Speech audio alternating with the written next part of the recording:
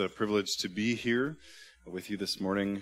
My wife and I have really appreciated the honor of getting to know this church, being here a few times over the last few months, and now to have the chance to preach to you is an even greater honor.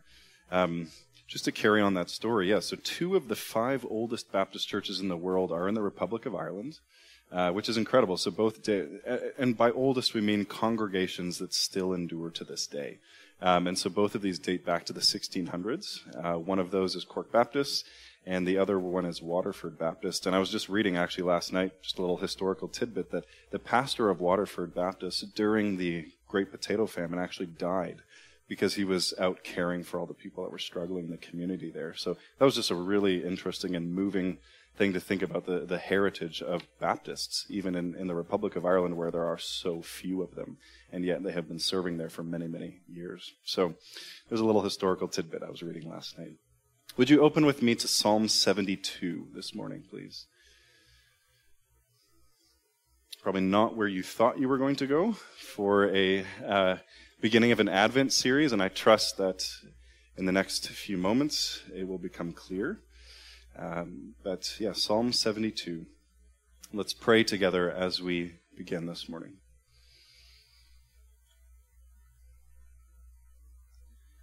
Christ, we praise you as our Lord. We thank you for the gift of musical worship and the way that it reminds us of so many truths and just brings them with a special amount of warmth to our heart. It just drives them home for us. Thank you just for the reminder in that glorious hymn, O Holy Night, that you are not only the Lord and the King, but that you know our need and are no stranger to our weakness. Lord, we are weak this morning. My words are weak, and I know my brothers and sisters, just like mine, their ears are weak in hearing. We need your help, Lord. We need your help. I need your help to speak in a way that honors you and proclaims you. And they need your help to hear and to listen and to obey. So, Lord, would you help us now for the glory of Christ and for the honor of his eternal name, we pray. Amen. Well, friends, ready or not, it is less than 1 month till Christmas now, as of this Sunday morning. And these are the weeks where chaos ensues. Travel plans are made, wish lists are populated, homes are decorated, schedules are organized, treats are consumed liberally, and bank accounts are also drained liberally. And in the midst of all of that chaos, we all try to cling to the important things, to family and generosity and hospitality and warmth. No matter your religious affiliation or beliefs here this morning, all of us labor to infuse this season with the things we most desperately need: hope, peace, joy. And yet these concepts are just empty words blowing around in the wind unless they're rooted in some kind of foundation, aren't they? I mean, who brings peace? What grounds joy? Who offers hope? And that's exactly what the story of Christmas found in the Bible's narratives offers for us. The hope and joy and peace that we all long for at Christmas are rooted in these stories for us. And what a privilege it is then for you as a church over these next few weeks to reconsider these narratives that the Bible teaches us about the story of Christmas. And in a room this size, as we approach these stories, I would assume that we maybe come from different vantage points. Some of us, perhaps, these narratives are so familiar for us that they have almost lost all meaning. It's just easy for your eyes to glaze over and to not really get much from them when you hear them because you've heard them 100 times. Perhaps for others of you in this room, you have vague ideas of stables and angels and shepherds and stars, but you aren't entirely sure about the significance of these things. Maybe there's some in this room who have never heard the Christian stories, narratives of Christmas. No matter where we come from, going through these narratives offers all of us a fresh opportunity to answer the question, what is Christmas about? And there are certainly many ways to answer that question from these narratives and from the Bible, and I trust that you will see several of them over the next few weeks. But as we consider these passages, not just the one tonight, but all of the Christmas passages really, one of the strongest emphases is kingship. Christmas is about the birth of a king. And in the context of the history of Israel, that is a deeply significant thing to happen. To identify Jesus as king is to pull on a thread that reaches far back into Israel's history. And to emphasize that to you this morning, I want to consider with you a prayer for a king, which was written hundreds of years before the birth of Jesus. And that prayer is found in Psalm 72. This psalm is a remarkable prayer for a magnificent king, a king who is both eminently personal and transcendently global. He's a king who focuses his personal attention on the poor, the needy, the afflicted, and delivers them from their oppressors. His rule causes justice and righteousness to flourish. There's no favorites, there's no special treatment. No one is forgotten under his rule. And yet this king also has global ambitions. He expands his rule and his reputation from sea to sea, demanding the allegiance and worship of all kings and all nations for all of time. Imagine a king who sees and cares for individuals, and yet who rules the entire world with justice and righteousness. What a king that would be. What hope that would give to those in his kingdom. And my goal this morning is that by the time we look at Gabriel's announcement to Mary in a few moments, that you would see that when understood in its biblical context, this psalm teaches us that Jesus is this divine king. So we should give our lives for the sake of filling the earth with his glory. And we will unpack this in 3 stages, and I want you to think of this as 3 different camera lenses through which we should view this psalm. First, we view it through the lens of a prayer for a historical king. Second, as a portrait of a failed kingship. And third, a prophecy of a coming king. So let's begin then by reading the psalm through the lens of a prayer for a historical king. What is the historical context of this psalm, and what was its initial purpose when it was written? Well, you'll see in your Bible that right above the first verse, it likely says, of Solomon. And these psalm titles are important for interpreting the psalms correctly. And it is possible that this was written by Solomon, but the expression translated here of Solomon could just as easily be translated for Solomon. And I would argue that this is actually the more likely translation of this. And one of the main reasons for that is verse 20. Just turn and look at verse 20 of the psalm. Right there it says, "The prayers of David, the son of Jesse, are ended." Now, this is a comment that was added later on when the whole Psalter was being compiled. It was added later by these editors to the book of Psalms, and it has many structuring features in the psalm, but right here, it does appear to emphasize that this is a psalm written by David for his son Solomon as he takes over the throne. Now, I don't want to assume that everyone in this room is familiar with those names, David and Solomon, so let's do a quick review. In the first 5 books of the Bible, we learn that God chose the nation of Israel to be his people among all of the peoples of the world. And he gave them his law, his Torah, or his instruction, and commissioned them to display his righteousness and his character to all of the nations that were surrounding them. And from the get-go, Israel failed at this. Instead of modeling God's law to the nations around them, they adapted their practices to those nations, eventually asking for a king, just like all the other nations around them. And their first king, Saul, who was the people's choice king, was a complete failure. But the second king, David, who was God's choice, was a man after God's own heart. And God entered a special relationship with him, a covenant which we read in 2 Samuel 7 this morning. God promised that if his sons would obey God's instruction, that his kingdom would endure forever. And here in this psalm, we now find ourselves at the end of David's life, as he prays for his son, a commissioning prayer for his son as his son is about to take over his throne. Now, with that in mind, what does David pray for his son as he takes the throne? Let's go through this in stages, and as we go, we will notice ways that this actually was fulfilled in Solomon's life. The prayer begins with verses 1 through 4, which emphasize the character of the king. So read that with me.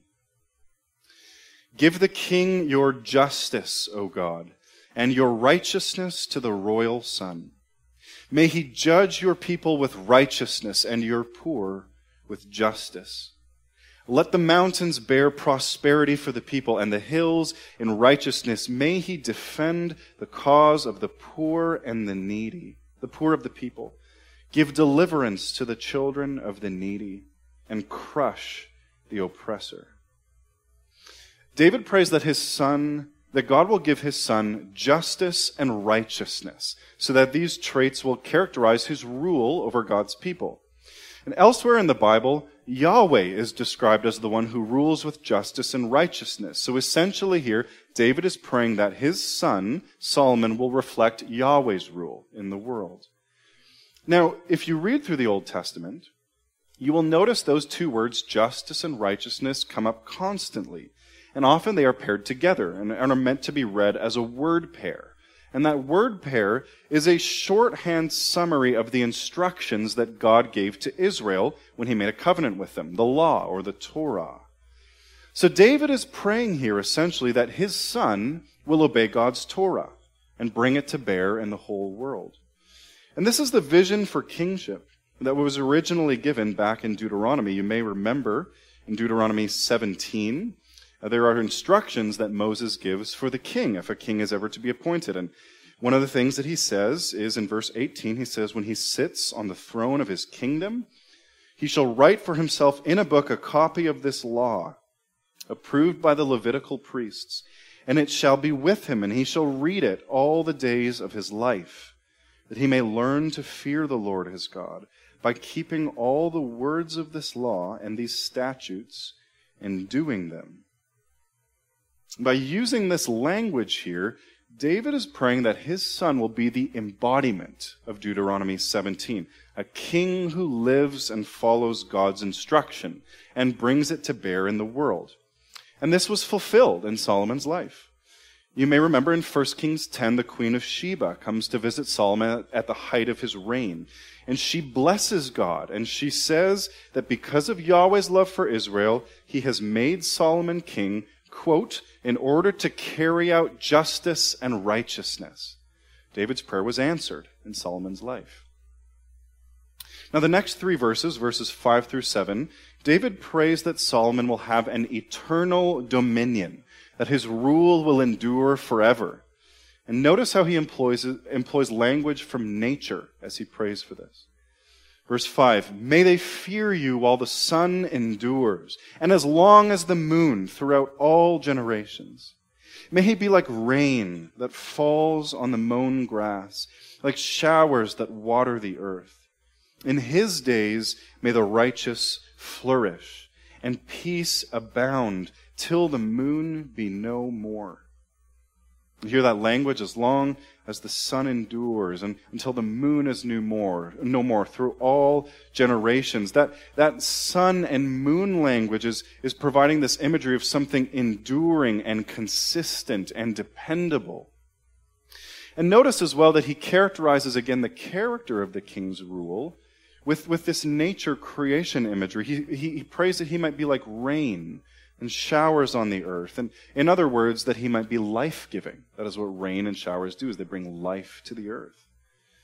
He says, may righteousness flourish. That's a technical word for budding or sprouting in a plant. So may righteousness or the righteous sprout or bud like a plant under his rule. But not only does David pray that Solomon will have eternal dominion, but in the next 4 verses, he prays that he will have global dominion, rule through all of time and space. Look at verse 8. May he have dominion from sea to sea, and from the river, that would be the Euphrates, to the ends of the earth. May desert tribes bow down before him, and his enemies lick the dust. May the kings of Tarshish and of the coastlands render him tribute. May the kings of Sheba and Seba bring gifts. May all kings fall down before him. May all nations serve him. Now, verse 8 here frames Solomon's rule in terms that go back to Adam in the Garden of Eden. I know that you are going through Genesis right now, and so you may remember this in Genesis 1. How does God characterize the commission that he gives to Adam? In Genesis 1:28, God blessed them, and God said to them, "Be fruitful and multiply and fill the earth and subdue it, and have dominion," that same word, "over the fish of the sea and over the birds of the heavens and over every living thing that moves on the earth." God placed Adam in a garden paradise, and he gave him this dominion, that same word we see in the psalm here, over all things. And he commissioned him to fill the earth, to take the borders of that garden and expand them to the ends of the earth. And Adam failed royally in this, no pun intended. But David prays that his son will succeed, that he will take up Adam's commission, and as God's appointed king, he will expand his rule from the river Euphrates, the garden, all the way to the ends of the earth. And then David begins to describe this in further detail.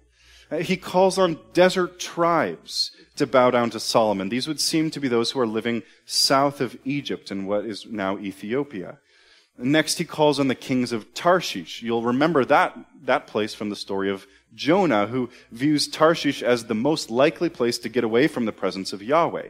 It is far, far west in what is now modern-day Spain. He prays for coasts and islands. That would be places in the Mediterranean. He prays for Sheba, which is in Arabia to the east, and Seba, which is south in the area near the Red Sea.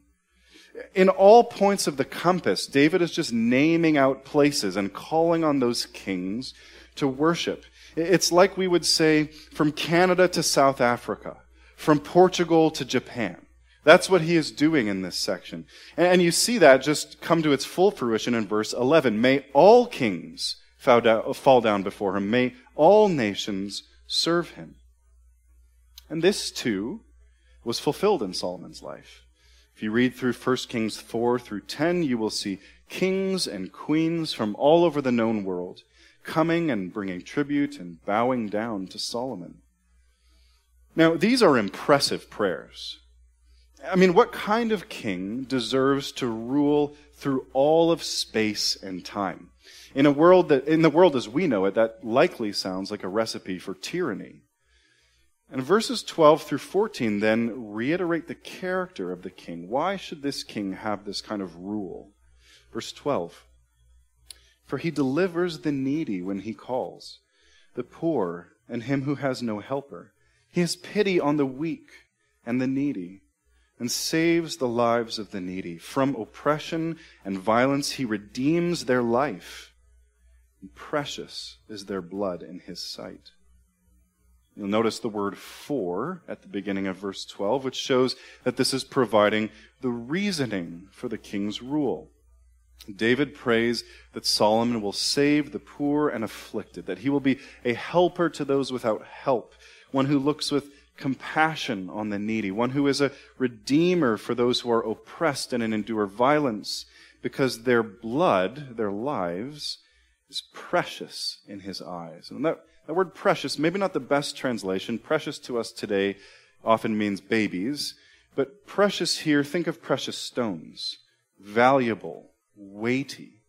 The blood of this king's people is valuable in his eyes. Now, verses 15 through 17 echo many of these same sentiments that we have heard, but focus on the response and results for his subjects. Verse 15. Long may he live. May gold of Sheba be given to him. May prayer be made for him continually, and blessings invoked for him all the day. May there be abundance of grain in the land. On the tops of the mountains may it wave. May its fruit be like Lebanon, and may people blossom in the cities like the grass of the field. May his name endure forever, his fame continue as long as the sun. May people be blessed in him. All nations call him blessed. Well, we've seen already how David has referenced both God's covenants with Adam and with Israel and pointed to the king as the one who will fulfill these promises. And now here, you may notice this language from going through Genesis. He references God's covenant with Abraham. If you turn back to Genesis 12, you'll remember this language in the promise that God gives to Abraham when he calls him. Genesis 12, verse 2, God promises, I will make of you a great nation, and I will bless you and make your name great so that you will be a blessing. I will bless those who bless you, and him who dishonors you I will curse, and in you all the families of the earth shall be blessed. You see that language there? A great name, the families of the earth receiving blessing. In verse 17 here, David is praying that Solomon will fulfill these promises. And he uses that terminology of the king's name, which is a shorthand expression for his reputation, his character. He prays that it will endure forever. And then he prays that all nations will be blessed by Solomon and call him blessed. You see, God promised Abraham three things: a land, great name, and a blessing. And David prays that Solomon will have the whole earth, a name that endures forever, and blessing for all nations. See, David recognizes that all of God's covenant relationships with humanity, with Adam, with Abraham, with Israel, and with David, have funneled down into this one man, the king, and his descendants. And he is praying that these promises will be fulfilled in Solomon. Finally, then, in verse 18 and 19, David takes that name and blessing terminology and he connects it with Yahweh. Look at verse 18. Blessed be the Lord, the God of Israel, who alone does wondrous things. Blessed be his glorious name forever. May the whole earth be filled with his glory. Amen and amen. Wait, hang on. I thought that we were blessing Solomon and calling for his name to endure forever. How did we suddenly get to blessing Yahweh and calling for Yahweh's name to endure forever? The idea here is that the king is Yahweh's son. He is God's representative ruler. And so when the king's name endures and is blessed, Yahweh's name is blessed as well.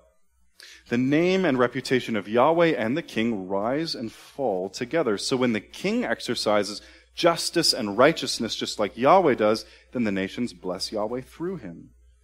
And we again see this in 1 Kings. As the nations begin to hear of Solomon's name, they begin to glorify and bless Yahweh's name as well. So, fathers, how about praying these kinds of things for your sons? I mean, if we're honest with ourselves, doesn't this seem a little bit larger than life? Just a little too good to be true for a king? I think it does. And now that we've seen this as a prayer for a historical king, we need to take that lens off and put a new lens on for viewing this psalm as a portrait of a failed kingship. Because if you know the story of Solomon, you know that this is sadly not how his story ends, is it? In every area we just described, on every single point, Solomon and his descendants failed. Instead of ruling with Yahweh's justice and righteousness, Solomon and his descendants failed to be kings who obeyed Yahweh's Torah. In defiance of the vision of kingship that we saw in Deuteronomy 17, Solomon disobeyed Yahweh's instruction, instead following other gods. And the same was true of his sons, the following kings. They followed the nations around them, becoming even more wicked than they were. Just like Israel failed to model God's instruction, so did Solomon and his descendants. Instead of having eternal dominion like David prays for, Solomon's kingdom was torn from his son, split in two, and eventually destroyed entirely as foreign nations conquered the people of Israel. Instead of having global dominion, The kingdom of Israel slowly eroded and eroded until the people were sent into exile, no longer even possessing their own land. Just like Adam failed to take dominion over the whole world, so did Solomon and his descendants. Instead of being saviors and redeemers of the poor and afflicted and needy, the kings of Israel were men of violence, selfish ambition, and oppression. Instead of the nations finding blessing in Solomon and his descendants, those who knew Yahweh were on the run, fleeing from these kings. And the promises to Abraham about these nations are not fulfilled in the kingship. Instead, the nations conquered and crushed Israel. And instead of the name of Yahweh being blessed and praised on account of these kings, it was maligned. You can see that especially in the prophecies of Isaiah and Ezekiel, who both emphasize constantly in their prophecies that if God will deliver his people, it will just be for the sake of vindicating his name, which has been defamed among his people and among their kings. To carry on our camera illustration, this psalm is like a negative portrait of the utter failure of Solomon and his descendants. Perhaps some of you are not old enough to remember camera film, but I am just barely old enough to remember that, taking pictures and then bringing it to Walmart, and you got the printed pictures and the little sleeve of films with it as well, or negatives. And the negatives were mirror images of your pictures, right? Every spot that was light was dark, and every spot that was dark was light in these little negatives. And this psalm is like a negative portrait of Solomon and his sons. On every point where they were prayed for to succeed, they failed. And to feel the full impact of that, we need to think for a moment about the book of Psalms and how it received the form that we have it in today. Because though this psalm was written during the lifetime of Solomon, the book of Psalms as a whole, what we call the Psalter, was compiled much, much later. It was written probably, or compiled, edited, probably in the time of Ezra and Nehemiah. This was after all of these failed kings, after the exile, in a time when God's people were still largely scattered among the nations, living under foreign rule, with no Davidic king on the throne. In other words, this psalm was added into the Psalter in the context of the failure of its promises to come true.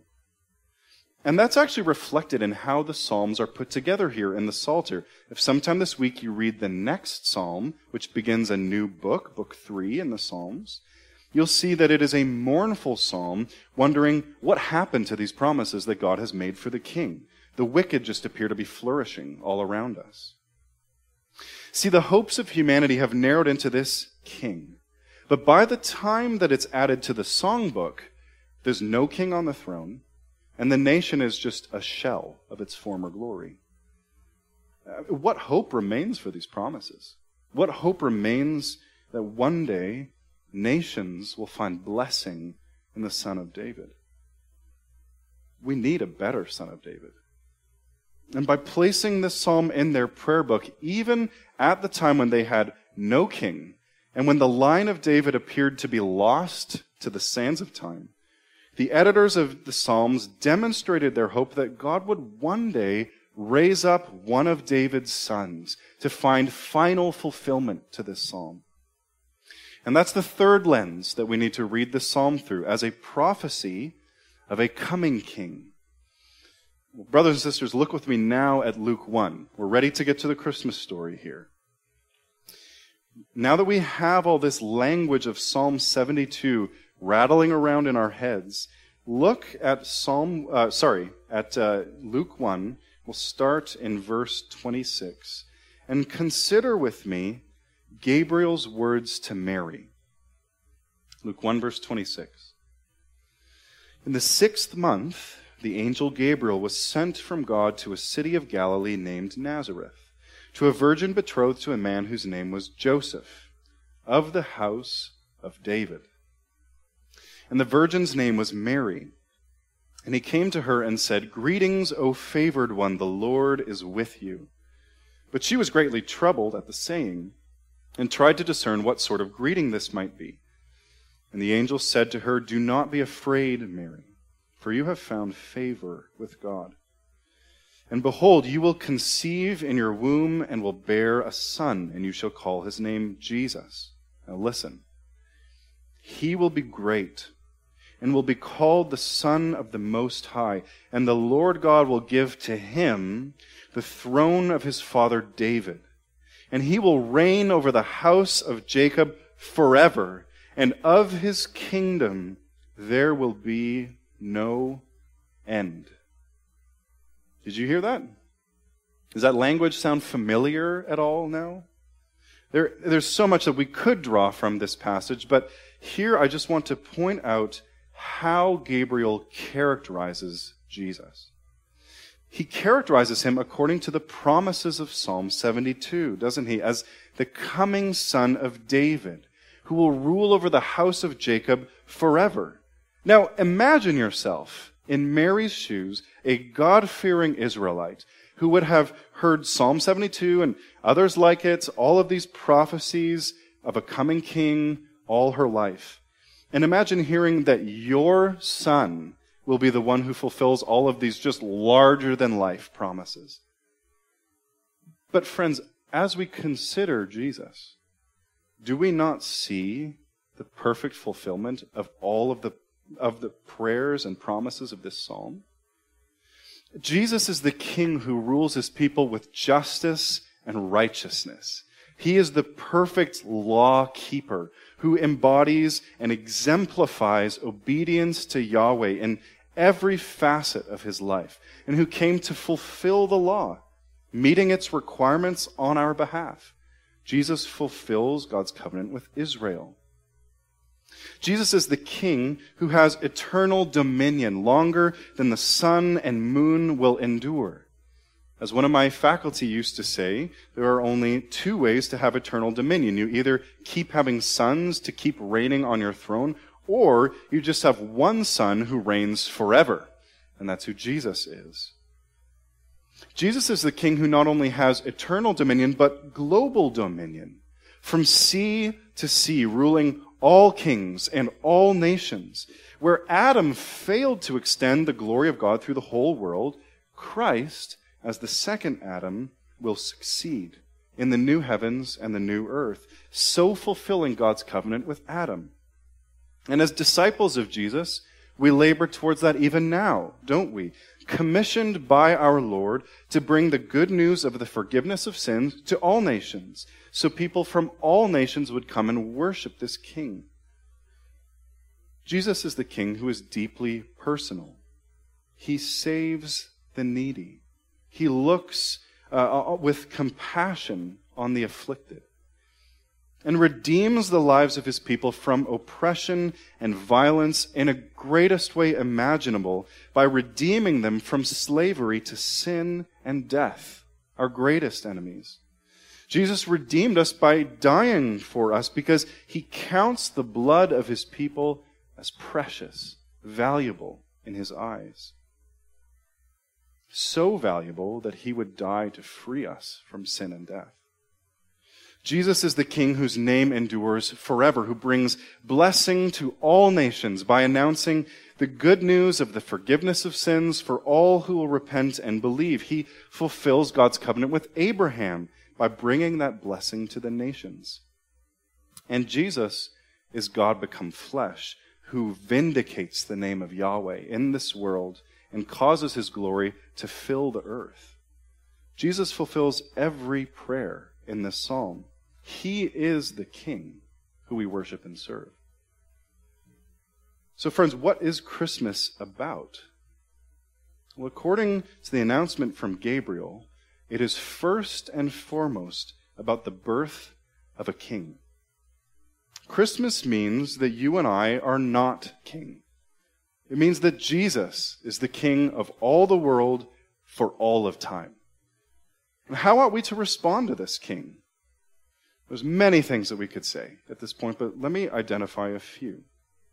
First, what ought to be our response to the personal nature of Jesus' rule that we have considered in this psalm?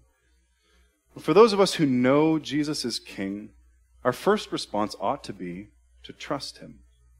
I mean, consider this vision of your personal, compassionate King, the one who delivers the oppressed, who saves the needy, for their lives are valuable in his eyes. Brothers and sisters, whatever you are going through right now, Jesus has not forgotten you. You are valuable to him. Your Savior took on human flesh, enduring the same sorrows you endure today, so that he could serve as your merciful, faithful high priest, always making intercession for you. Jesus, your King, loves you. Another way that we ought to pray for this personal rule of Jesus in our lives is to pray, let your kingdom come in our lives. We ought to seek to, by the Spirit, as we consider this vision, bring every part of our lives into submission under his rule and reign. But as a church, too, we ought to pray for this. That Jesus would let his kingdom come in the church, in a community. Remember, friends, Jesus is the head, and the church is his body. And the call for the church as Jesus' body is to reflect her head. And so as a church, you ought to take this vision as a portrait of what does King Jesus desire in his church. A church who reflects this King will be deeply personal, caring for individuals, particularly the poor, the needy, the afflicted, the ones who have no helper, the ones who are oppressed. And as you work together for the good of individuals around you in that way, with the gifts that each one of you have been given in this church, you will together reflect the glory of that King who you serve, who loves the needy and the afflicted. That's some ways that we can apply this personal nature of Jesus' rule. But what about the global nature of Jesus' rule? How ought we to respond to that? Our first appropriate response to this just frankly stunning picture of King Jesus is worship. Our whole lives ought to be worship of this King. May I make a suggestion that when you sit down tomorrow to read your Bible, or maybe this afternoon or evening, instead of calling it devotions or Bible reading or any other number of terms that we use, why not think of it as personal worship? And instead of just looking to learn something or to encourage you, though those are valuable and important things that we pray for in that time, why not ask God to just blow oxygen on the fire of worship in your heart during that time? You were created to worship God first and foremost. And perhaps you are here today and you do not yet worship Jesus. Maybe you are in a Christian family and you come to church regularly and you know about Jesus and you talk about Jesus and you are familiar with these stories about Jesus, but perhaps you have not yet bowed your knees to worship Jesus. If that is you, friend, this morning, the most important response for you this morning is to worship Jesus. One day you will bow down to him and you will worship him. One day. Do it today while there is time, rather than waiting for a day of judgment in the future. For those of us who do know Jesus, another way to respond to this is to spread the news of his global rule. Jesus rules from sea to sea, and his kingdom will have no end. His rule is not inhibited or threatened by the kingdoms of this world. And as worshipers of Jesus, we have the privilege of announcing his reign to those who are around us. Friends, do you consider that as you tell people about Jesus, you are bringing his blessing to them? It's not a sales pitch that you are making. You are announcing the rule of the King, so that the nations who hear might find blessing in him, and so the whole world might be filled with his glory. This is Jesus' world. You are always on home turf when you talk about him. And as you share the news of his rule, you are extending his blessing, extending his dominion from sea to sea. What about as a church? How can you respond to this global picture of Jesus' reign? You can work to be fired by a global vision. The whole earth knowing this King, the world being filled with his glory. God the Father, God the Son, and God the Spirit have global ambitions for the fame of Jesus. So let me encourage you to align yourselves as a church around this kind of vision, this global vision. Let your vision, this vision of his rule and reign, direct your efforts, your stewardship of your time and your money and the space that you have, your development of programs, your day-to-day interactions with each other and with the community and those who are around you. Let your vision be aligned with the one whose name will endure forever and whose kingdom will know no end. There's many other things that we could say by way of response to this, but we'll leave it there. Brothers and sisters, Christmas is about Jesus. Jesus, the divine King, who rules both personally and globally. So let us give everything that we have for the sake of filling the earth with his glory. Let's pray. Lord Jesus, we bow in worship to you as the King of kings and the Lord of lords, and we pray and long for the day when you return and when this whole world is filled with the glory of God as the waters cover the sea. We pray this in Christ's precious name. Amen.